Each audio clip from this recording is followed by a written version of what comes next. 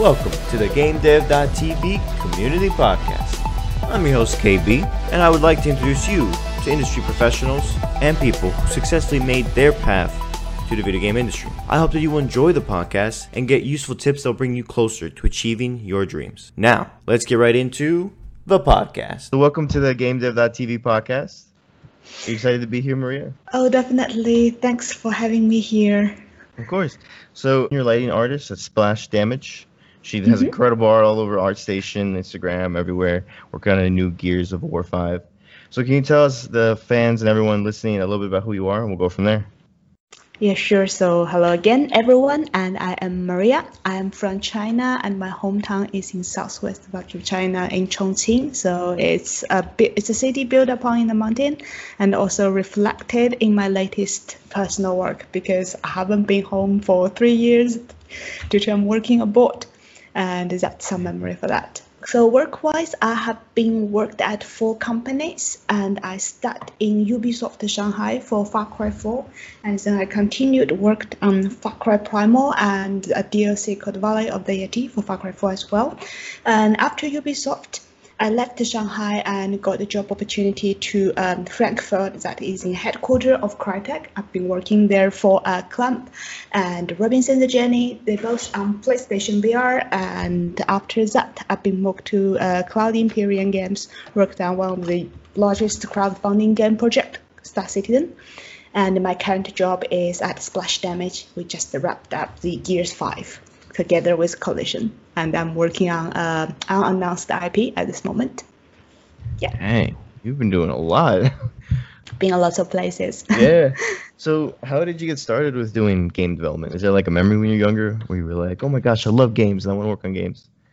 Yeah, I do, but I think what attracts me the most is the cinematics. And I remember when I first saw the 3D animated Final Fantasy VIII, I believe the ending thing when they singing the song "Eyes on Me," so I was like, wow, this is amazing. But I do not train for any like 3D or animation based, because I started fine art in my uni, but what I was training is actually filmmaking, stage design, and photography. So back then I was like, even I love this industry so much, it might be quite difficult from what I've been trained to do. It's like I know how to use camera, I know how to develop film, I know how to set up the real life lighting. But until, I think it was Mirror's Edge 1. So when Mirror's Edge 1 was out, I saw the poster, and then I literally played the game. So in the credits, I just found there is a job title called lighting artist. By then I'm like, oh wait, I know lighting, but I don't know how to light in video game. Maybe this could be a way. So while I was still working freelance in London for some fashion photography, I also sponsored myself go to like a short CGI studio.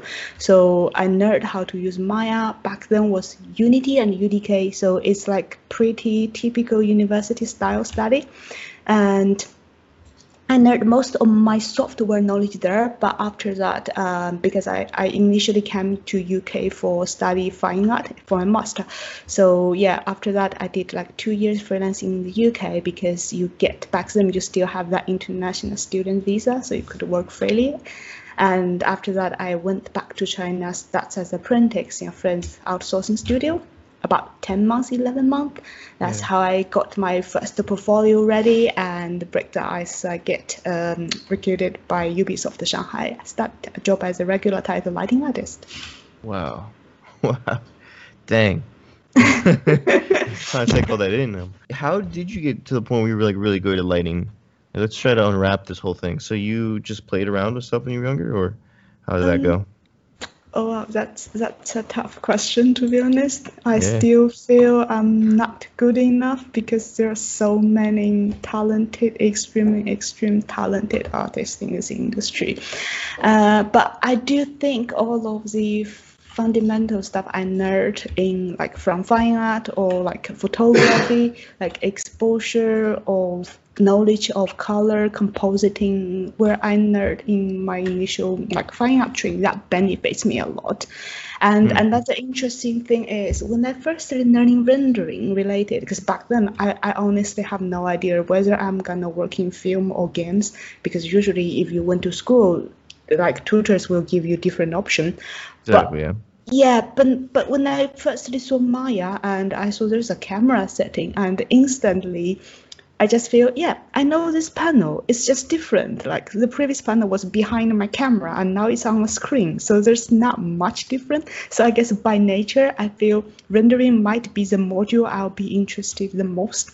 So I guess all of the further digging up starts from there.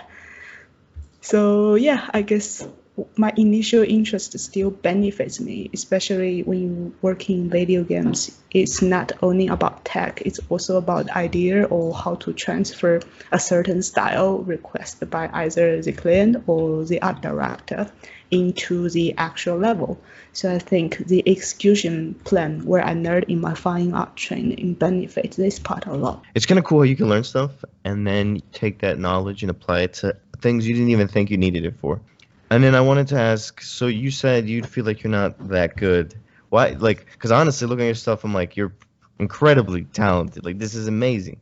So, like, I'm curious, is that a thing you've always felt, or you just constantly are looking at, like, the giants and being like, I'm not there yet? I'm curious. To be fair, I'd say that's like part of, maybe it's a culture thing, honestly, because if you're a kid and born in most of the Oriental country, let's say China, Japan, or Korea, I spent to my friends from other Asian country, seems we all been like warmed since we are like really like young. So it's like, okay, never fell in love for your own stuff, because once you start to be happy about what we do, and there's no further space to get in further. I don't know. I think it's like a mindset.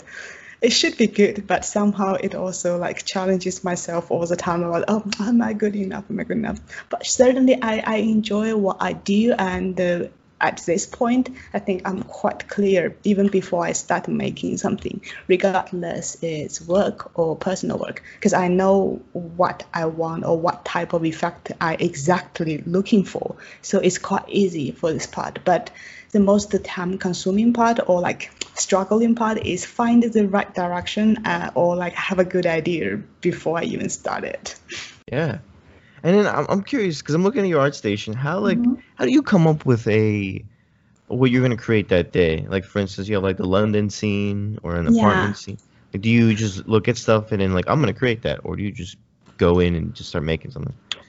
Not really. I'd say certainly as an artist, I have my personal preference, because one of the reasons initially in 2006 I came to UK to study like my master in Kingston University, and I was aimed to like stage and theaters because Britain is good at that, and I was always very like fascinated about Western cultures.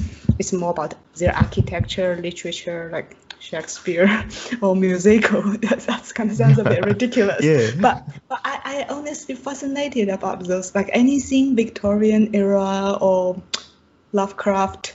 So yeah, I think that was my initial opinion, because on top of that, after tried several Victorian project or art collaborate, I thought, okay, I did so many, and how about I try something else? Like one of the piece, I think it's the sixth one from the left. It's called Abandoned Factory.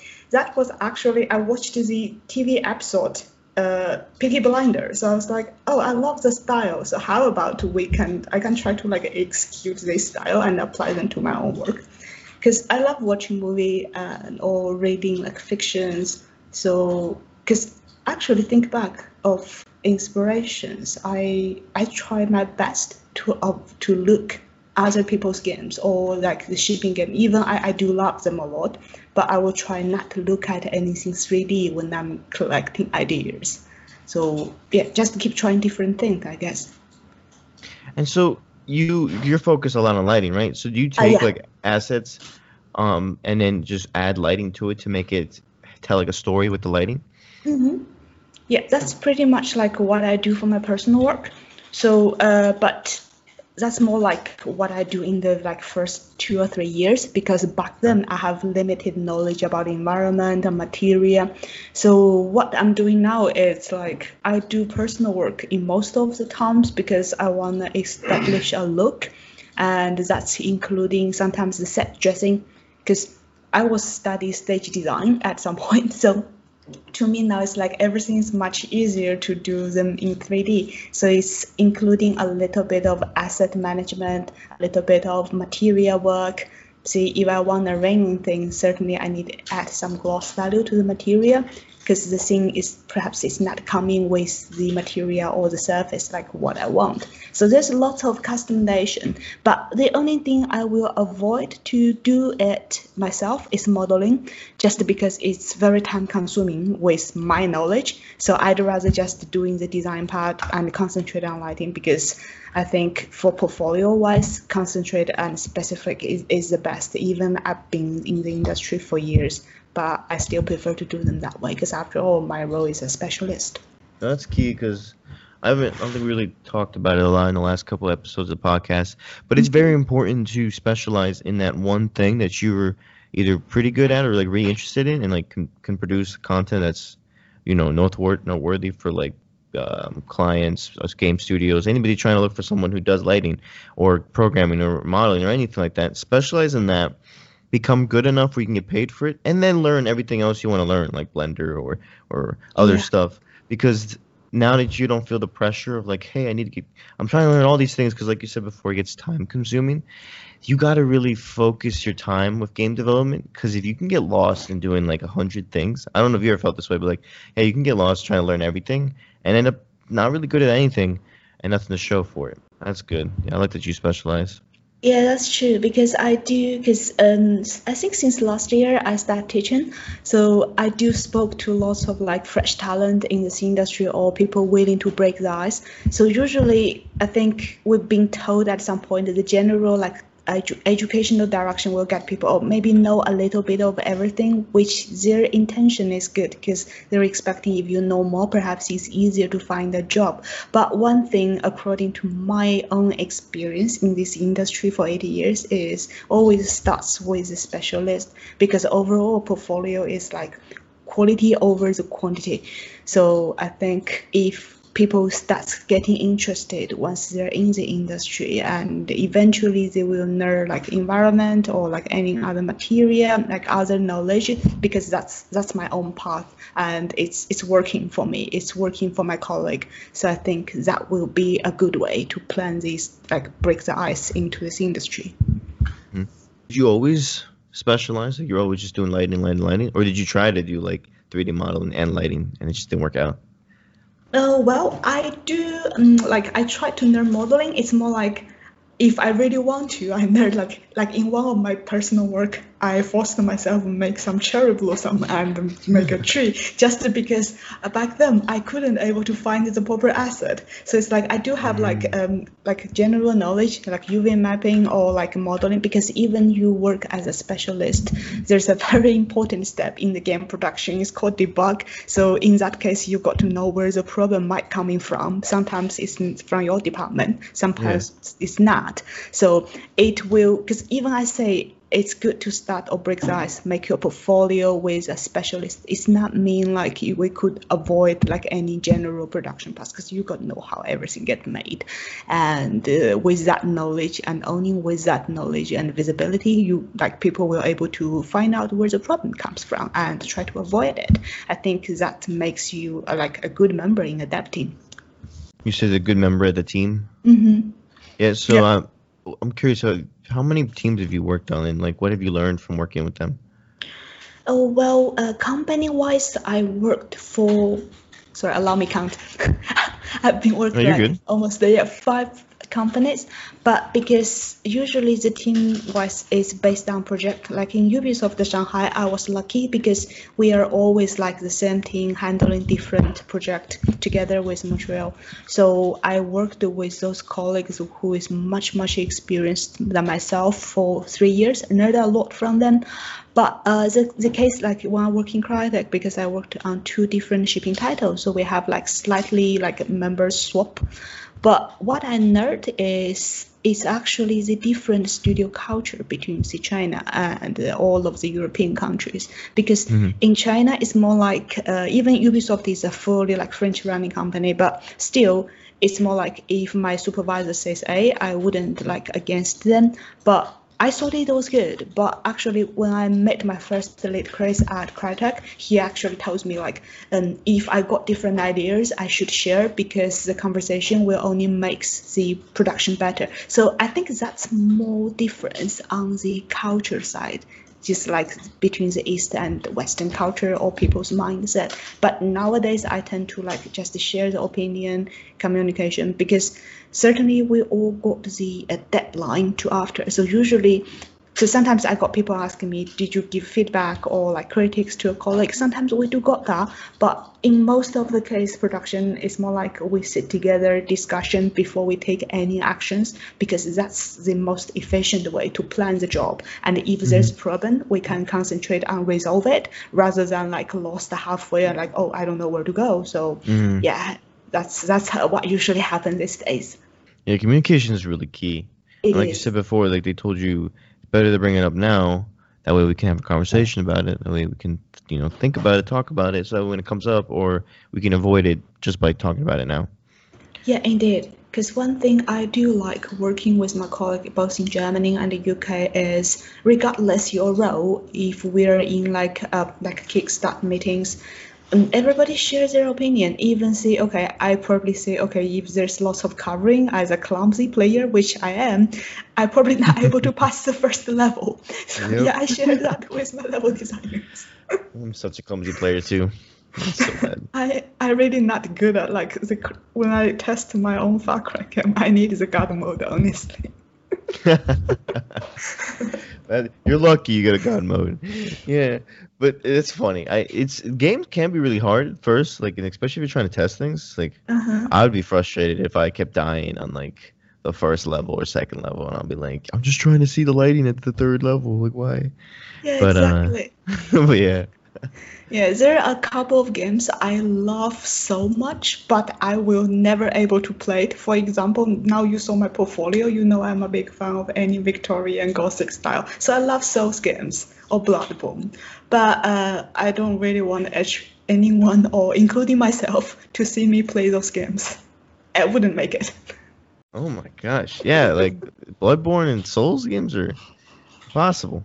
But what about like the Dishonored? Have you played a lot of Dishonored? I haven't, but I honestly enjoy that. It's more like, because it's a funny thing. Nowadays, I watch more like no commentary game walkthrough than I play the game myself. And one fact is because I work with lighting, there are lots of like effect. Sometimes it's including very strong and intensive flickering. So in my spare time, I actually try not to look at the screen that much. It's honestly my eyes feel tired. Oh, okay. That's interesting. And also Yeah. it gives you an opportunity to focus more on the lighting and where it hits than the actual game. Like, 'cause I know Yeah. you're playing a game, you get, distracted with the quest, with what's happening. You don't even look at the details sometimes. Oh, well, I try to enjoy the lighting. I guess I enjoyed it too much in Tomb Raider. That's why I spent about a month in the first two levels. So, yeah. No way, 2 months in the first two. What? That's insane. But no, lighting's really cool. In fact, I didn't really think that much of it. I was just like, oh, Yeah. the environmental artist will take care of the lighting. Yeah. But like you just focus solely on lighting, and lighting is so key. If you get lighting wrong, it just looks flat. It Yeah. doesn't seem inviting. Actually, Gavin, I think you were right, because I think until like see the current gen of like until we have those real-time lighting effect, so that means like even you work in game engine like Unreal, you don't have to set up the light and wait for the rendering, which we call the bake in Unreal. So nowadays everything is like super alive. So I think even my role as a lighting artist is a quite new role as well, because I don't really, most of my colleagues who worked way longer in this industry told me it used to be like environment artists to handle the lighting because it's part of it. But now I think the tech is more advanced, and also the modern game could look way better if you hire some specialist like myself. or doing the lighting, because it's not only about visual, it's also about like relative interactive experience. Games like Splinter Cell or the latest one I'm currently playing, the Plague Tale, so it's lots of stealthy experience, or like the game Assassin's Creed. So you need to work together with like the light and shadow to make that stealthy experience happening. So that was one practical case. You will need somebody who knows visual well, but also could work together with the game metrics. Yeah, that's a lot of important things to understand when you're like designing, developing the lighting, baking. That's cool. I love Unreal too. So yeah, baking the lighting. We're not making pies. We're making lighting. I promise. But yeah. So I'm curious. You said you were playing Plague's Tale. Do you play like a lot of games, or you have to? Because I know some people have like I don't have time to play games. Oh really? You not play much games? Oh, I do. Some guests are like, I don't have time to play. I'm like, oh, not even like for an hour a day. Yeah, I don't really. That's why I told you Tomb Raider, like the first two level blocked me for 2 months, because I do not play them every day. Usually I spend like a weekend or like half day on it. But sometimes at night I just want to do something else except look at screen. Even I love what I do a lot. Also, I just feel it's important to disconnect a bit from the screen and to look at the real life, because all of my profession requires a pretty good real life experience. Exactly. That's another thing to a game development. I think it can be scary at first. Like I remember years ago when I started out, and they were like, you need to understand politics and the world and economics and geography and how people work and blah blah blah. And I was like, I don't even know. As a shy person, I was like, yeah, I don't know about that one. I don't know about that one. But no, it's true. Like to create the worlds that we love, we're basically creating our own worlds with games. Whether it's like a small game like Fortnite to a big, huge game like Witcher 3, you're still making a world. You got to understand how that world works. What is it going to look like? The art style. How's the physics? How are the characters interact? What do they speak? What do they, like? There's so much to it, and the only way to really learn that is to go out into the world. Yeah. And it's better to go into the world than into other games. You can get inspiration from other games, but you don't want to create the same game as them. You want to go make something new. Yeah, I do agree with you, which is why I told you in the very beginning, just like whenever even I'm doing my personal work, I would say I look at something like other media, say fictions, movies, musical, manga, cartoon, or like animation. So just avoid look at game. It's not because I don't like it, it's just because I know, like, as a visual person, if you do like fall in love to a certain project that much, somehow they're gonna influence me when I'm making my own stuff, and that's one thing I don't really want. So yeah. Yeah, it's very key. But yeah, so anybody who's starting out, it's okay. Go out there and see the world, experience the world, take these ideas and create something awesome. Yeah, literally, because when I'm teaching the first session, because I'm running like 6-week workshop, so that work is like, it's a pre-record course, and what happened is every Saturday I asking everybody to submit in a forum, and I just give suggestions. I don't even call it critics or feedback, because I believe whoever enrolled in my workshop, they have their own vision for that part. So usually I just tell people, bring a cell phone, it's so easy nowadays. Go out, take a couple of pictures, find your favorite weather, and show me, and I can tell you how to make them in the game engine, because that's what I'm good at. Yeah, that's awesome. I love that. So you just like can take an image, somebody takes it anywhere, and just be like, okay, let's go make that into another reel. Yeah, exactly. Because I literally told, like, see, whoever, like my students or like the people who trusted me could share the craft with them. So it's like, hey, don't tell me you want to make another Metro, you want to make another Deus Ex. They're awesome. Deus Ex is one of my favorite games as well. But those artists who make it, they acquire the first-hand experience. So it's like, I always give people this example. It's like making juice. So if you make something from the concentrate, it's not gonna taste good. Better get something fresh than that. Oh my God, that's so true though. I like that. So, where did you get that from? Where did that start? Did you just think about it? You're like making juice? You're like, this is like making lighting in games. Oh well, I love cooking in my spare times. So I watch lots of like YouTubers about baking. Yeah, I made exact joke you mentioned earlier. Whenever I told my colleague, on Monday at work, people will ask, "Hey, how's weekend?" Yeah, I did some baking. Oh, you making your personal work? No, I bake a cake. I'm dead. That's wow. Yeah. That's funny. Oh my gosh. What cake were you making? You made chocolate cake, funfetti cake? Uh, yeah, because one thing is unfortunately I'm lactose intolerant, so I No. love bakery a lot, so I'd better make it myself. It's more secure, and also like I said, I see cooking or baking as a disconnected from what I'm doing, so I don't really have to look at my screen all the time. Well, at least my boyfriend is very happy about this hobby. Oh yeah. Nothing can go wrong with food.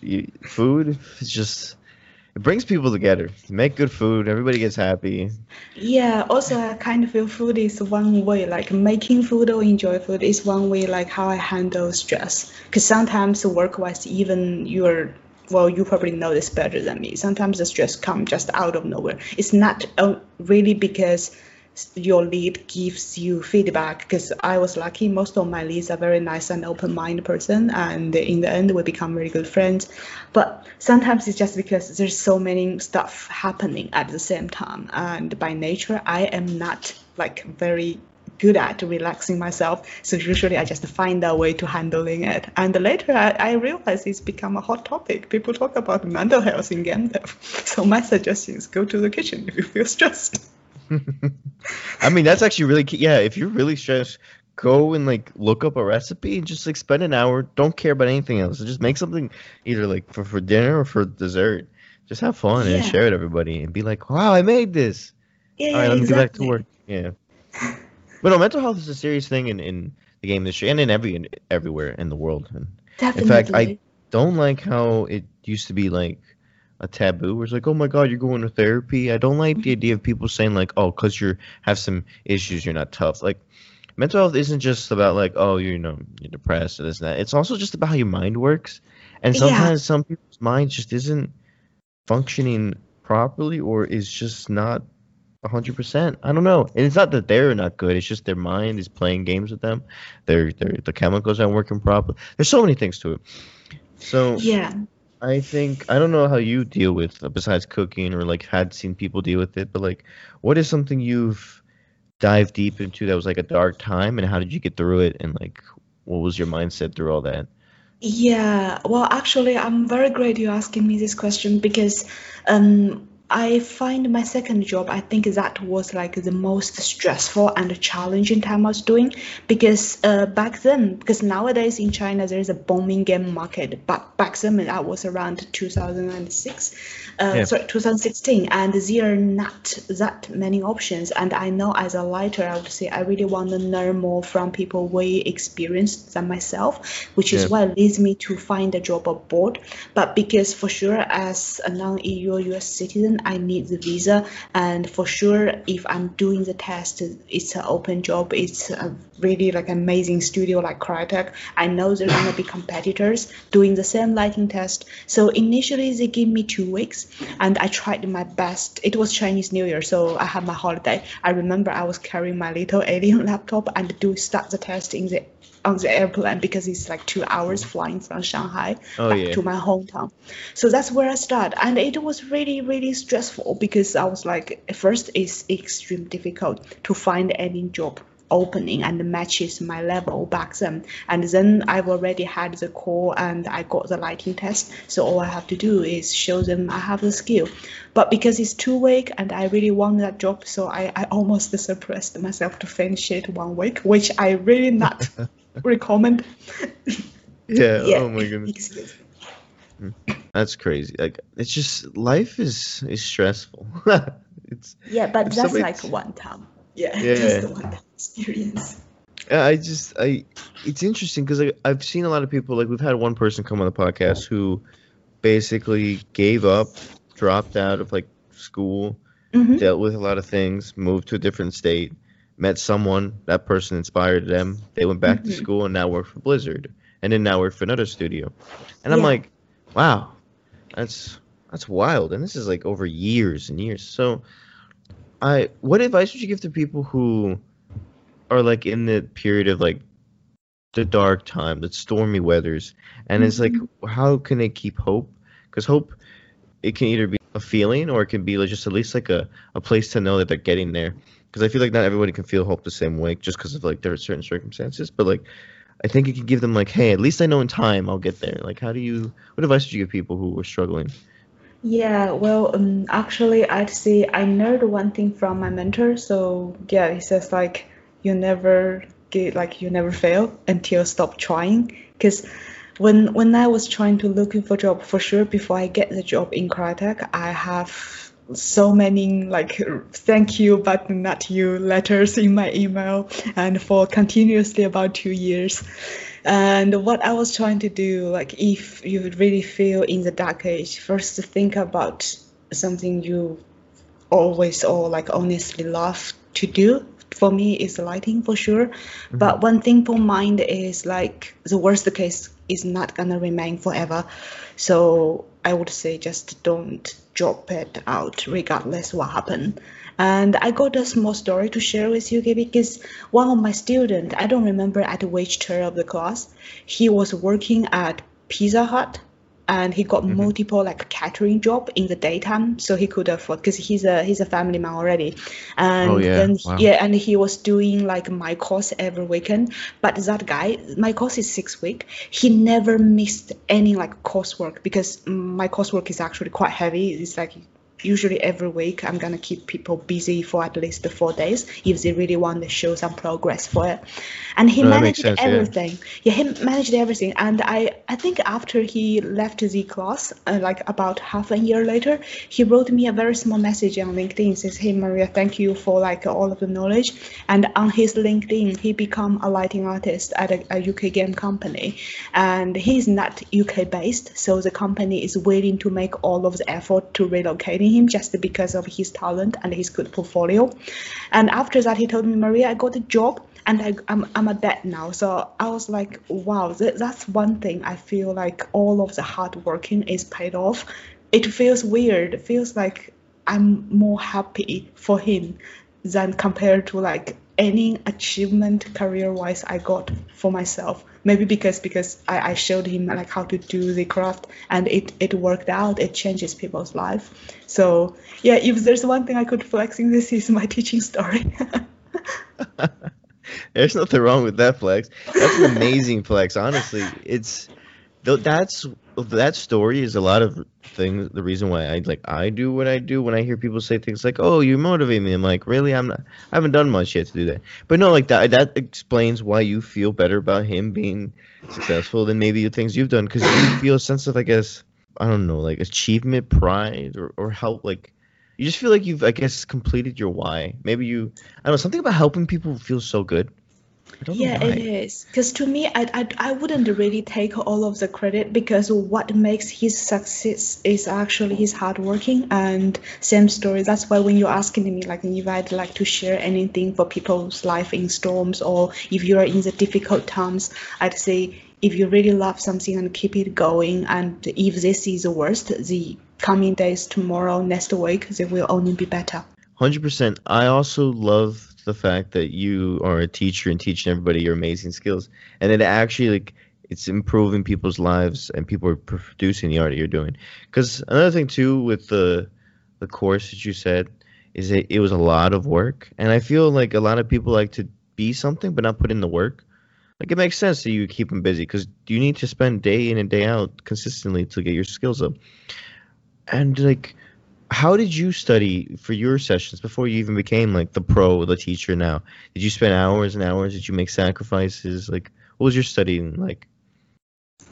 Yeah, I'd say I am like heavy consumer of tutorials. So I love like reading tutorial, but partially thanks for the tool I'm using because Unreal has lots of free and open resource and also the community. Because I never really actively reaching out, but I'd say like there are two lighting artists. I'd like to name them if I may. So it's one is Oscar Cullen and one is Tillman Meldo because they both lighting artists artists who shares their knowledge and share them online. Because like Tillman, he has like his free YouTube channel. I almost nerd a like very full picture about the Unreal baking light pipeline from there. And it's not like an hour or two tutorial. He recorded like for months, and I think together it's up to like at least 8 to 12 hours. I lost the track because he has so many sessions. So what I did is I watch it and I do exactly what he does. It's basically, he doesn't cut the tutorial. So basically it's like he's sitting not far and you just watching somebody doing the Unreal stuff.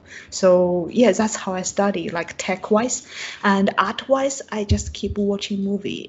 Because I guess I'm a big fan of watching movie. I so much love those beautiful production movie.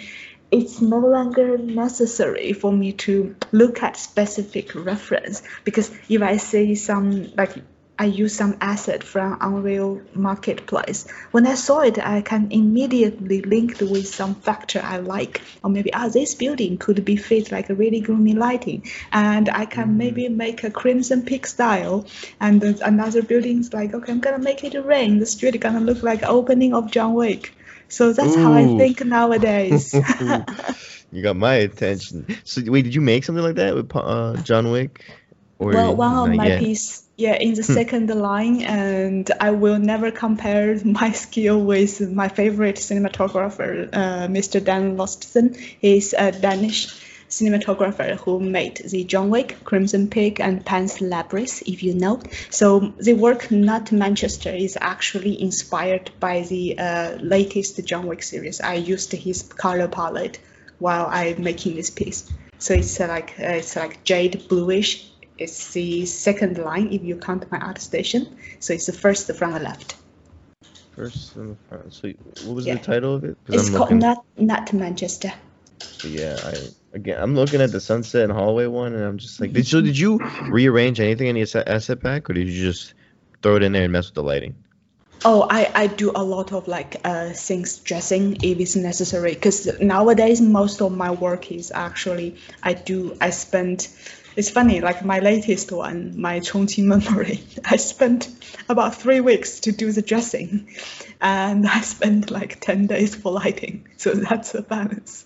But maybe because I am not an environment artist, so certainly it's going to take me longer to do the dressing, but I do lots of pre-arrangement for the scene before I actually make the light, because together it's a compositing. So if you only do the light, we wouldn't have so much ideal control. So I basically touches a bit of everything.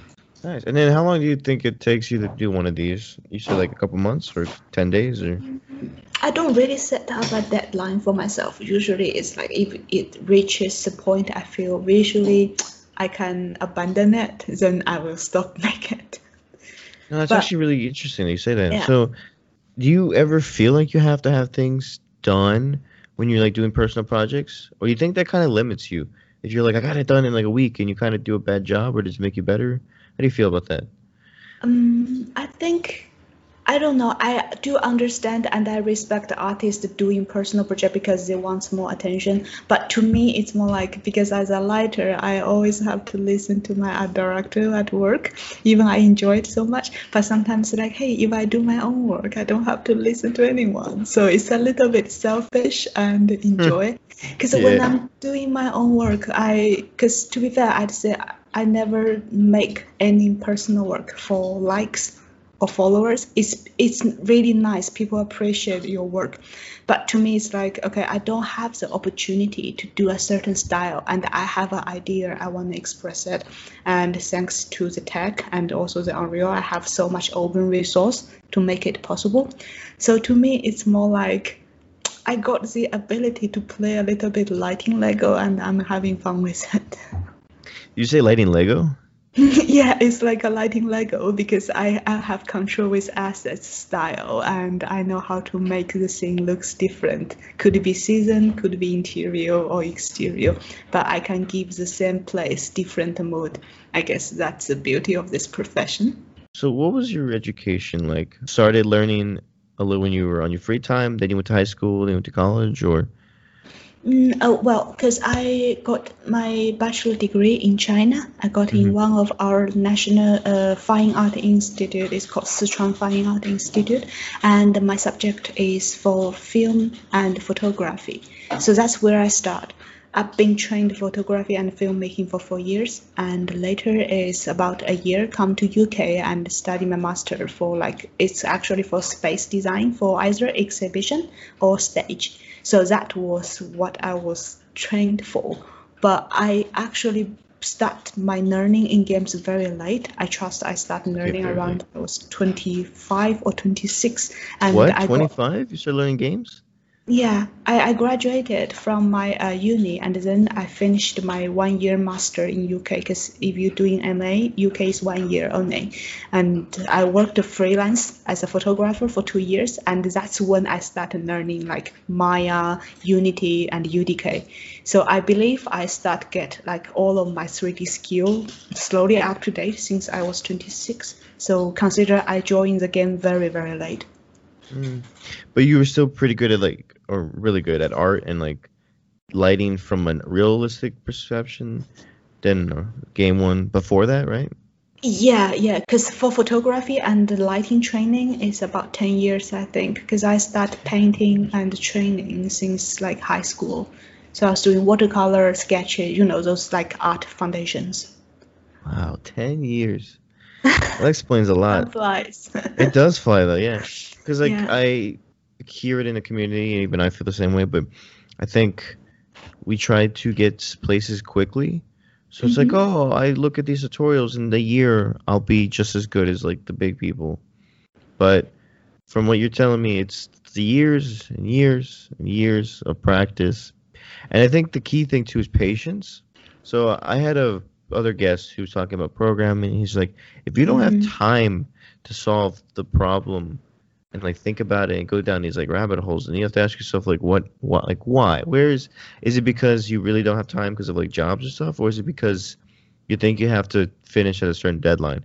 Because you should have time to explore the why, figure out the problem, go deeper into like the solutions you discover, and realize like this is how it works, so that way you actually understand how to do it. Like I'm assuming for lighting is the same way, where it's like you don't just make something, you understand how lighting works, how the shading works, how the reflections work, like different things where you start to like be able to create something that's powerful. But you don't learn that in one day. You learn that over time, years and years. Because I think it's more like experience rather than actually like analyze or learning. Just because because it's strange enough when the lighting is not good in a movie or in a game, even every audience could tell because that's part of our common experience, I'd say.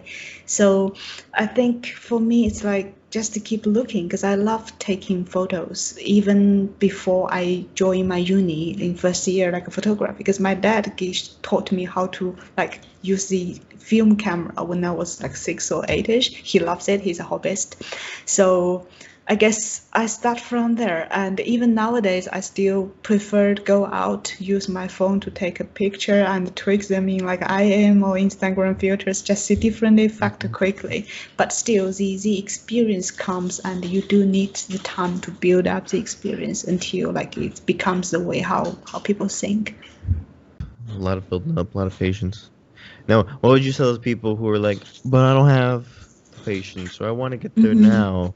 Well, I don't know, because I forgot where I read it, but it's some like cliche stuff, but it's some really good quote for craftsmanship. Because I love tailoring. That's actually my hobby, because I make like door clothes and those stuff like hand sewing. So one thing you said you like sewing, or what you call it? I sewing. So it's like I Okay. collect a door. It's like a ball joint doors. So basically those doors like animation puppets, their hands and fingers, they're movable and it's 360-degree because it's ball joint. And it could look quite creepy for some people, but I just enjoy like doing a little bit custom design for them, and I enjoy it. And I think I read some book by some really famous fashion designer. Is it Vivienne Westwood? I don't really remember. But like in the quote, they were saying like craftsmanship doesn't come from reading or observing. It comes from reading, observing, and practicing. So I think practicing is the actual time-consuming part. And for people who needs a quick result, I think just like regardless you're doing environment, animation, or lighting, VFX, it's a craft. So certainly it takes time to learn and practice. That's my quote, I think. And then for you, when you like go to build or learn, what's more learning? How do you stay focused? How do you make sure you take the knowledge that you got from the tutorial and actually process it so you can say, hey, I actually know this so that I can use it for my next project? Yeah, actually, you got the answer already, because usually the reason there are so many tech out there, and I am super against learning without a purpose, because first it's quite easy to lost the interest and the result wouldn't be well. So I can give you an example. There's one on my piece. I was really trying to make something water and something very reflective. And by then the ray tracing tech was just out. So I watched the demo. I watched the Epic demonstration presentation. So I said, oh, if I go in through this part, I will be achieve what I want. So I think again, it's the idea-driven stuff. So if I always know what I want to make, and then based on that, I collect like visual style, and then I dig a bit more about the tech. So yeah, just to make everything works together. I think that's easy. Always learn things I feel unnecessary, or there's some tech I need to obtain before I make my next piece. So that's my learning pattern. I don't really like force myself watching tutorials, because that's gonna be difficult to anyone. Oh, I know.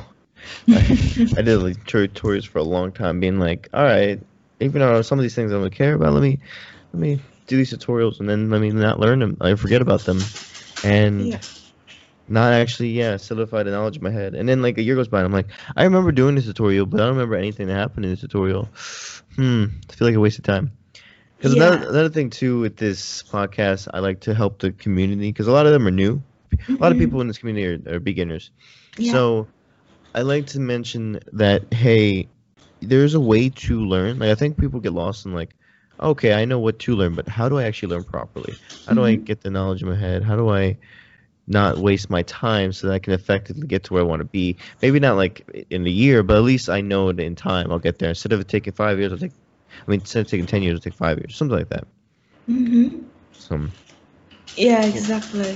One very key about like how people like you learn to do some of these things, and it's always the purpose. And I think that's the problem. At least I don't know why this is in my like brain, but for a long time I was like, I need to get things fast. If I can get things done fast, I can get to places fast, and sure, but I lose the sitting down and just like, why does this work this way? This does. Let me make this really good. Let me focus on like the small details, because that's where you learn. You have the purpose. Exactly. Hey, I'm going to make this project, instead of, hey, I'm going to finish this just because I have to finish it, because I don't. I think an easy suggestion I will give people, like I say the same to my students as well, is like find something, or could be a style, could be like a moment, like likewise the morning, afternoon, find something you really, really like, and watch like relative, or like think about the experience really, really close. So I think first is find a topic you're passionate with, and try to concentrate on small things rather than say, hey, I'm gonna make an amazing like lighting show reel with movies with lots of like VFX. No, just make a room, small corner, could be like not even fully the part of the room, just a corner, but make them really nice. And that's where I start, I guess. It's easy. Just don't set like monster goals, because eventually it's gonna lose track.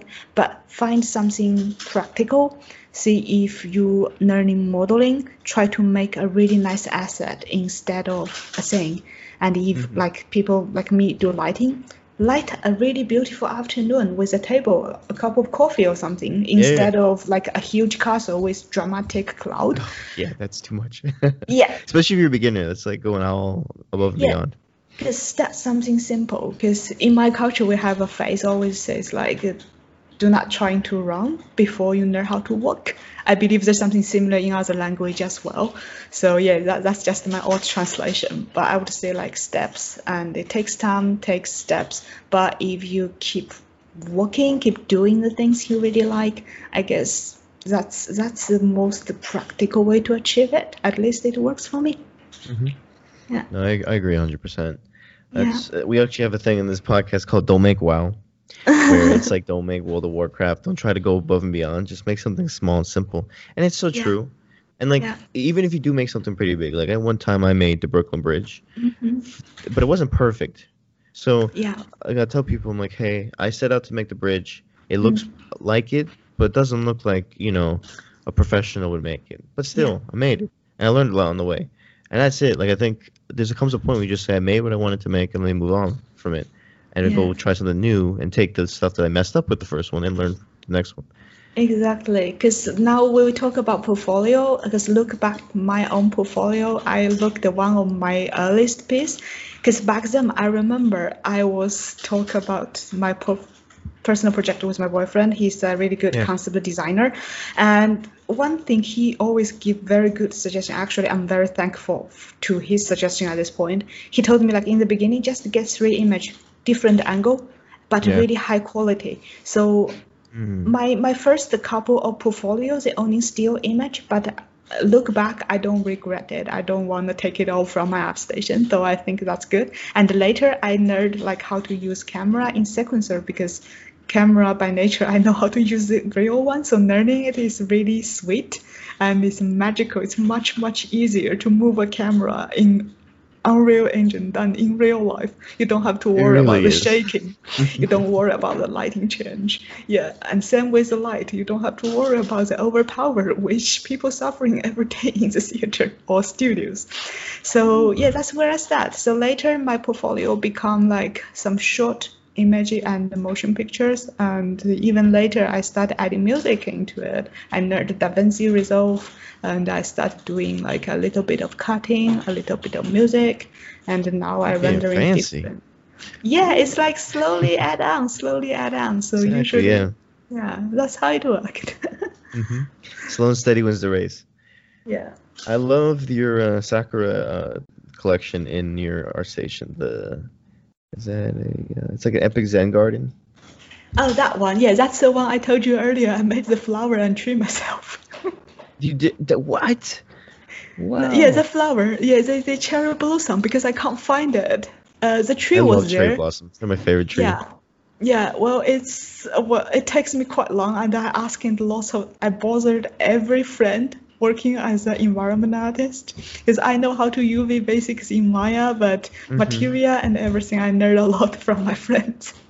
Wow. Yeah. That's so cool. But I'm impressed. It looks like it looks insane.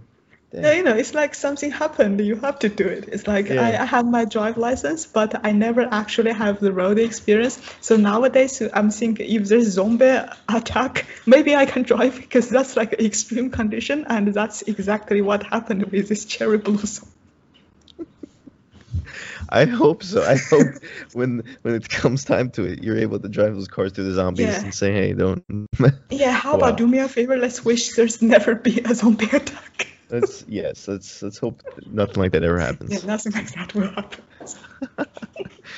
We'll make it in the game. We'll animate you into a game. We'll create a 3D model, put you there, and then have you fight the zombies. Yeah.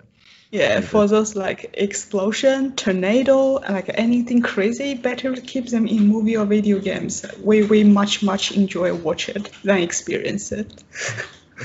Yeah, there's a lot of things where I'm like, that's cool, but like in real life, I don't know about that one. Really? Yeah. Yeah, it's like, Yeah, because you mentioned you're from Florida. I was like very curious how's the tornado there or the hurricane. The hurricanes are interesting. So like, I don't live in Miami, so Miami's where they really get hit. Yeah. But when I grew up there, you always heard about hurricanes. Oh my God. But I never really got hit by one. One time a tree came down. I was like, oh, wow. So it's a thing now in Florida where people are like, yeah, it's just a hurricane. It doesn't matter. Who cares? Oh my God. Florida's literally the one state in America where it's just like, they just do whatever they want. And I love it because like when I'm there, I'm like, yay, fun. But like here in California, it's like the opposite. It's like we do like they follow the rules, just really strict, and it's like cool. Like I get it, Yeah. but like complete different place, just thousands of miles away. Also Yeah. close to the where at least I live in California, there's a place called Yosemite. It's Mm-hmm. beautiful. You got national I parks, see. I see. trees, everything's just beautiful here. I love being Yeah, in it's nature. beautiful. It helps with the whole making games and then like taking time off to go to nature and then come back and be like, let me make the same thing. I see. I 'Cause see. the Yeah, world's that's beautiful. nice. Yeah. Yeah, because it's an interesting phenomenon. I find out in like physics that the artist is different. Because I really admire one of the artists. I don't remember his name, unfortunately. He's a concept artist, but he lives at Spain for now, for like really long time. And all of his work is very bright color. It's very like very intense, bright, high contrast. So it feels very, very positive. And Yeah. I got another concept artist. I think he is based in like I know one is based in UK for sure. We all know the famous British weather, always raining, and Yeah. the other one is in somewhere East Europe. So like he's really good at addressing those like super Gothic or Lovecraft style, always very heavy, like foggy. So I think the environment at different location does influence people a lot.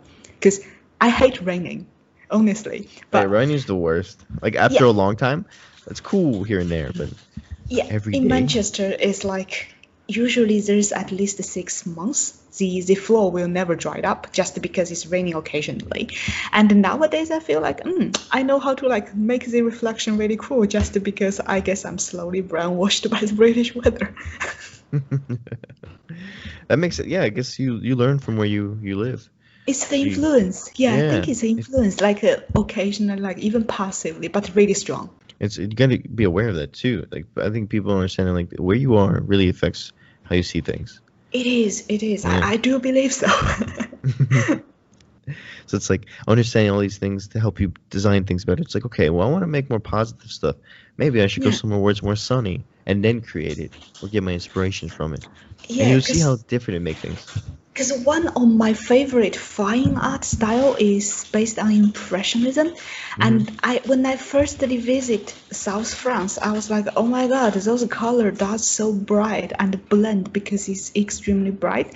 And when I first saw those lavender farms, I was like, oh wow, the purple really could be like 100% purple. So it's like first time experience. That's where I developed my personal like sophisticated method where you are really based on like your style.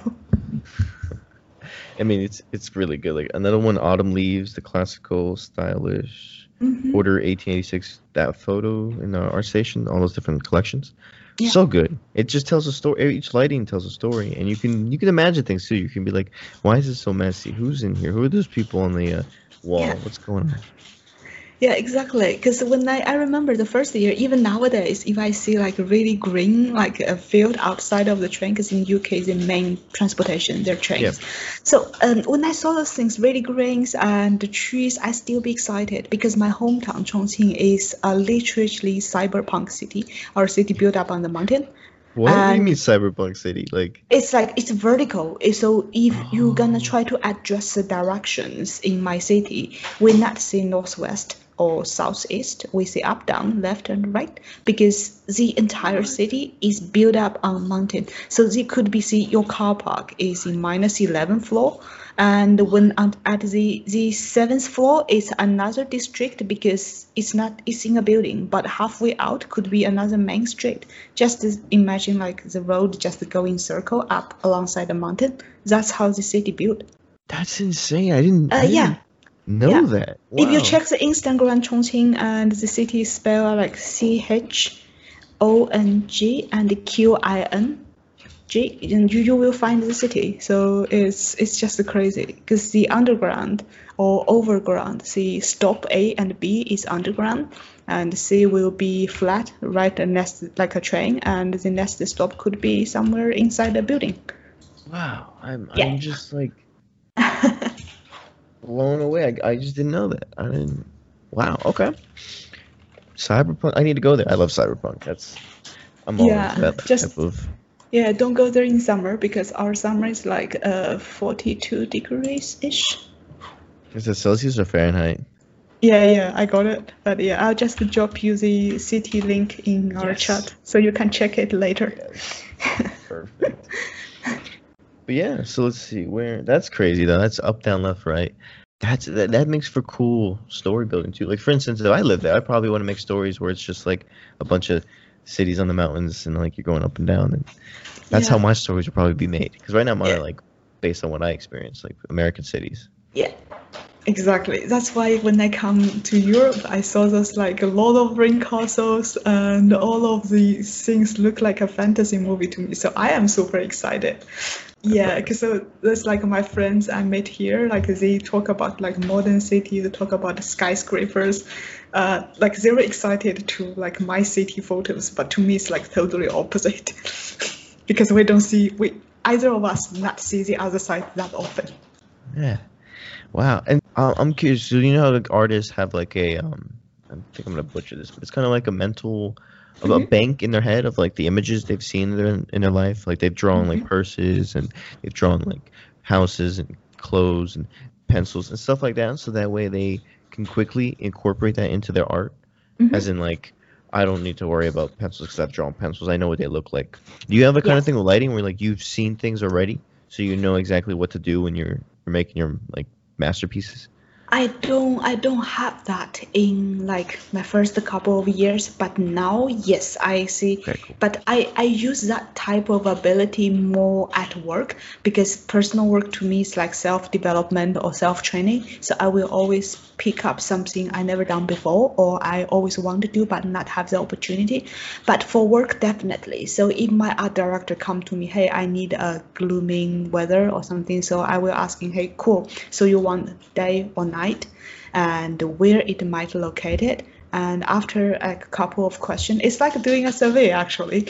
So after a couple of questions, I will have a roughly opinion where he might, because he or she might refer some movie or some like comic books or some specific artist or illustrator's work, then Yeah. I will know the style. So based on that, usually I will ask my art director to give me 2 to 3 key reference, and I'm gonna expanding it into a mood board. So I will collect either painting or photography, but with the same style and do a compare and comparison. So present this to my lead or my directors. Say, hey, is this what you want? Then we talk about the next level. It's like, okay, do you want it looks very abstract? So it's like we get cloudy or like it's ambiguity, or you just want something super practical like photorealistic. So I think that's the easiest way to communicate. But yeah, sense of like general lighting setup nowadays I can easily address it, but I use that a lot at work because it's efficiency. But when I'm doing my personal work, I will try to give myself like pretend I know nothing about it and I just want to make certain effect how may I do it, because I think that's the way I'm learning things new, because otherwise I'm just repeat what I do at work. Makes sense. Yeah. I mean, if it works, why not use it for something else? Yeah. Unless you're Yeah. trying to expand and improve. But yeah, that makes sense.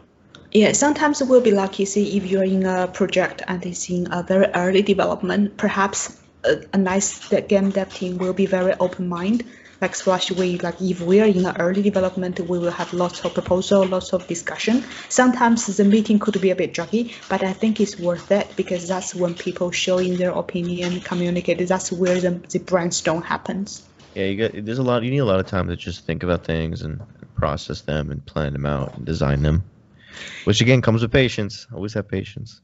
Yeah, it is, but also it's gonna become like really challenging when there's like a couple of professional in one meeting room and we were trying to keep the discussion at the point because we got some funny meeting experience as well. It's like the topic is a little bit derailed and somebody tried to drag them back and then we're totally doing something different. Oh no, and you're like, oh god, we gotta stay focused. But yeah. Yeah. And then like another thing I want to know is like how is it like working at a studio compared to like working on your own personal project? Is it kind of the same thing?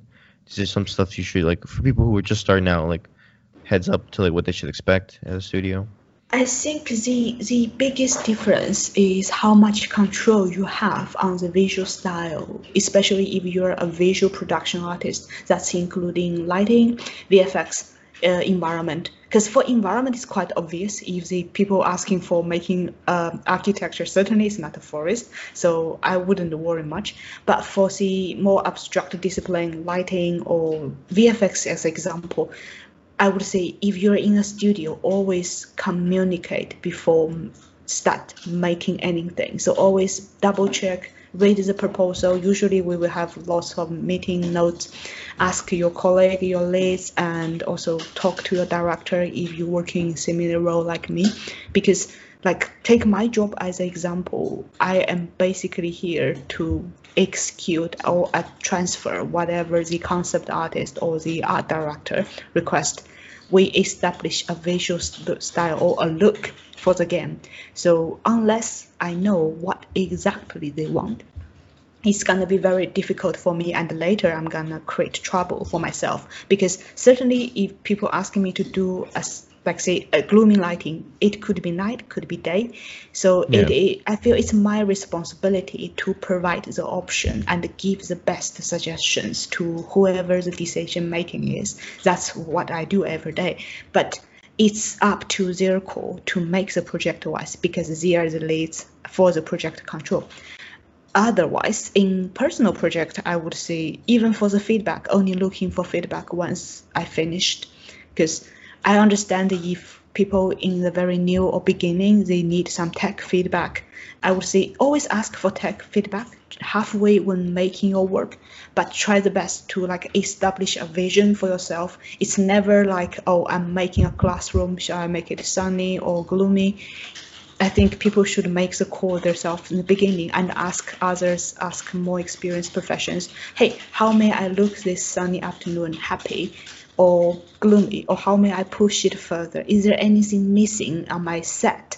But never ask people, oh, how may I look this place looking good? Because as an artist, I believe the most practice and the most important practice progress is have an opinion, because without opinion, you can learn certain tech, you could become a profession in years, but it wouldn't drive like anything direct new artistic wise. But that's just for me, because I believe I'm more on style rather than the tech side.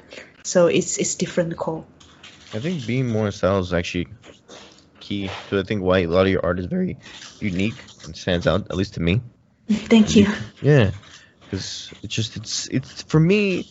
I'm really into like creating stories in my. I did it all the time when I was younger. I just like see things and create something. So like when I look at your image, it just screams to me like something is happening, and then like I get very in my head. I'm like, oh, okay, this could be going on here. Like the door's a little bit open because somebody snuck in, or it's just stuff like that where it's just like I get that more from this, and then like there's other images where I'll see, and I'm like, it looks cool, but like I'm getting more of a wow factor than something's happening. I don't know. Yours come off as like it's been misplaced. It's messy. It's realistic. It's almost as if it was a picture taken in real life.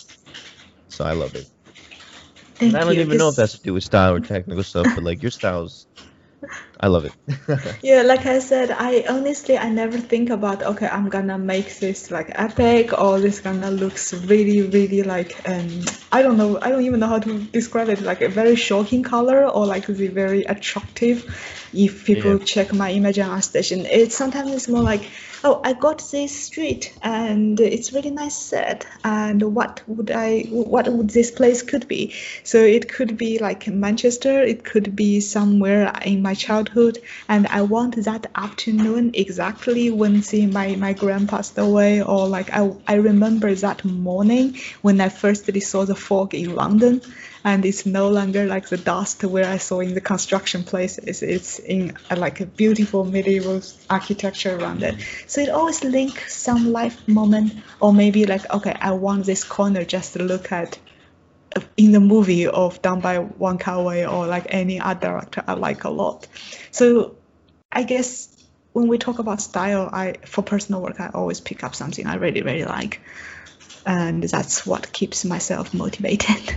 There you go. Yeah, always got something to go shoot for, or keep you at least going, improving, building stuff. Because why not, right? As kids, we always wanted to just build stuff, play around with stuff.